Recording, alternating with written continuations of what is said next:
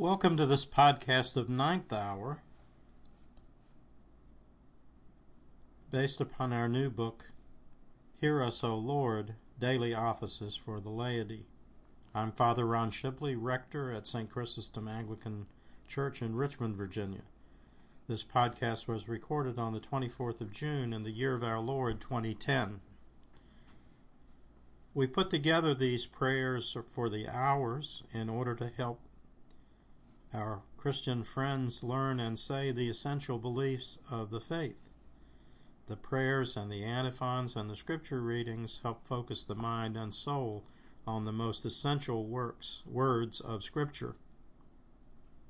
The tone of the Ninth Hour office is slightly different than that of all the other offices. This is because Christ died on the cross at the ninth hour. Several of the prayers in the office mention that fact. There's also a stronger sense of the responsibility of man to glorify God, his Creator, the Maker of all things, and the source of salvation for the faithful. It offers many prayers that we use at St. John Chrysostom Orthodox Anglican Church in our Good Friday observance called In the Cross of Christ I Glory. As in the other podcasts, there is an invocation, a confession, the Lord's Prayer, 6 prayers, 5 antiphons, 3 chapters or readings from Scripture, and a psalm reading. The office ends with the benediction, grace and benediction. If you wish to add music to your personal reading of 6th hour, the appropriate hymn is St. Ambrose of Milan's composition, O God, Creation's Secret Force. This is hymn number 162 in the St. Chrysostom hymnal and the 1940 hymnal. The format for this podcast will be the same as it was for our other hours podcasts. I will say the entire office as I would in the chapel. However, I will also say the section titles and offer a brief explanation for the origin of each prayer. And for the antiphons and psalm readings, I will indicate which verses or which words are to be said in response. If you purchase your own personal copy of Hear Us, O Lord, you can follow along with me just as if you were with me in St. Joseph's Villa Chapel. At the end of this podcast, I'll give you purchase information. And now the office of Ninth Hour from Hear Us, O Lord, Daily Offices for the Laity. The Invocation. In the name of the Father, and of the Son, and of the Holy Spirit, one true God, to whom be glory, and upon us mercy and compassion, forever and ever. Amen. The first prayer, which comes from the Syrian Antiochian tradition. O thou who at the ninth hour, for our sake, didst taste of death in the flesh, mortify thou the presumption of our flesh, and save us, O Christ our God. Amen. The General Confession from an English form of confession. Let us pray. I confess to God the Father Almighty, to his only begotten Son, Jesus Christ our Lord, and to God the Holy Ghost, and before the whole company of heaven, that I have sinned exceedingly in thought, word, and deed, through my fault, through my own fault, through my own most grievous fault. Wherefore I beseech God the Father Almighty, his only begotten Son, Jesus Christ our Lord, and God the Holy Ghost, to pity me, and to have mercy upon me. The Almighty and merciful God grant to us pardon, absolution, and remission of all our sins. Amen. The Lord's Prayer from Luke 11, 2-4. Our Father, who art in heaven, hallowed be thy name. Thy kingdom come, thy will be done, on earth as it is in heaven. Give us this day our daily bread, and forgive us our trespasses, as we forgive those who trespass against us. And lead us not into temptation, but deliver us from evil. Amen. The first chapter from 1 Thessalonians 4, verse 14. If we believe that Jesus died and rose again, even so them also that slept in Jesus shall God bring with him. The first antiphon from Psalm 86, verses 7 through 10. In the time of my trouble I will call upon thee. Response. For thou hearest me. Among the gods there is none like unto thee, O Lord. Response. There is not one that can do as thou doest. All nations whom thou hast made shall come and worship thee, O Lord. Response. And shall glorify thy name.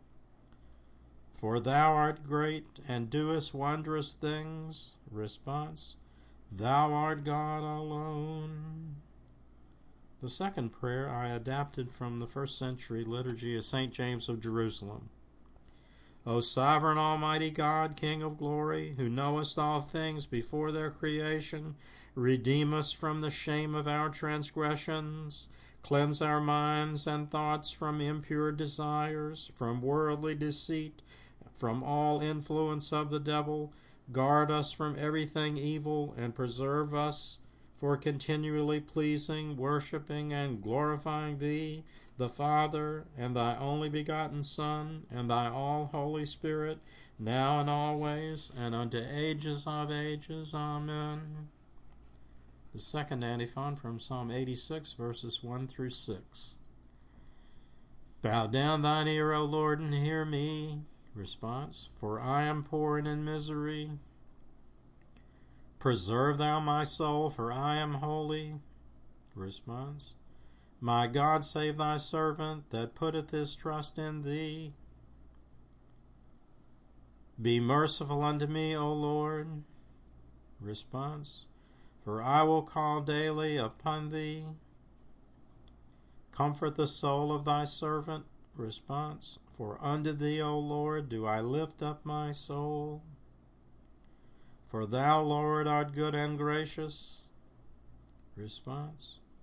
And of great mercy unto all them that call upon thee. Give ear, Lord, unto my prayer. Response. And ponder the voice of my humble desires. The third prayer comes from the Sarum Missal of the 16th and 17th century in England. O God, who hast made the most glorious name of our Lord Jesus Christ, thine only begotten Son, to be exceeding sweet and supremely lovable to thy faithful servants, mercifully grant that all who devoutly venerate the name of Jesus on earth may in this life receive thy holy comfort, and in the life to come attain unending joy. Amen. The second chapter from Isaiah 53:6. All we like sheep have gone astray, we have turned every one to his own way, and the Lord that laid on him the iniquity of all. The third antiphon from Psalm 51, 10 and 11. Make me a clean heart, O God. Response. And renew a right spirit within me. Cast me not away from thy presence. Response. And take not thy Holy Spirit from me. The fourth prayer comes from an Anglican prayer by Bishop Alcuin of York in the 8th century. Eternal light, shine into my heart. O eternal goodness, deliver me from evil. O eternal power, be my support. O eternal wisdom, scatter the darkness of my ignorance. O eternal pity, have mercy upon me, that with all my heart and mind and soul and strength I may seek thy face and be brought by thy infinite mercy to thy holy presence. Amen. The psalm reading from Psalm 119, verses 129 to 146. Thy testimonies are wonderful. Response. Therefore doth my soul keep them. When thy word goeth forth. Response. It giveth light and understanding unto the simple. I opened my mouth and drew in my breath. Response. For my delight was in thy commandments. O look thou upon me and be merciful unto me. Response. as thou used to do unto those that love thy name. Order my steps in thy word, response, and so shall no wickedness have dominion over me. O deliver me from the wrongful dealings of men, response, and so shall I keep thy commandments. Show the light of thy countenance upon thy servant, response, and teach me thy statutes. Mine eyes gush out with water, response, because men keep not thy law. Righteous art thou, O Lord, response, and true are thy judgments. The testimonies that thou hast commanded, response, are exceeding righteous and true. My zeal hath even consumed me, response, because mine enemies have forgotten thy words. Thy word is tried to the uttermost, response, and thy servant loveth it. I am small and of no reputation, response, yet I do not forget thy commandments. Thy righteousness is an everlasting righteousness, response, and thy law is the truth. Trouble and heaviness have taken hold upon me, response, yet is my delight in thy commandments. The righteousness of thy testimonies is everlasting, response. O grant me understanding, and I shall live. I call with my whole heart, response. Hear me, O Lord, I will keep thy statutes. Yea, even unto thee I do call, response. Help me, and I shall keep thy testimonies. The third chapter from Revelation 4, verse 11, and 5, verse 13. Worthy art thou, O Lord and God, to receive glory and honor and power, for thou didst create all things, and by thy will they existed and were created. To him who sits upon the throne and to the Lamb be blessing and honor and glory and might forever and ever.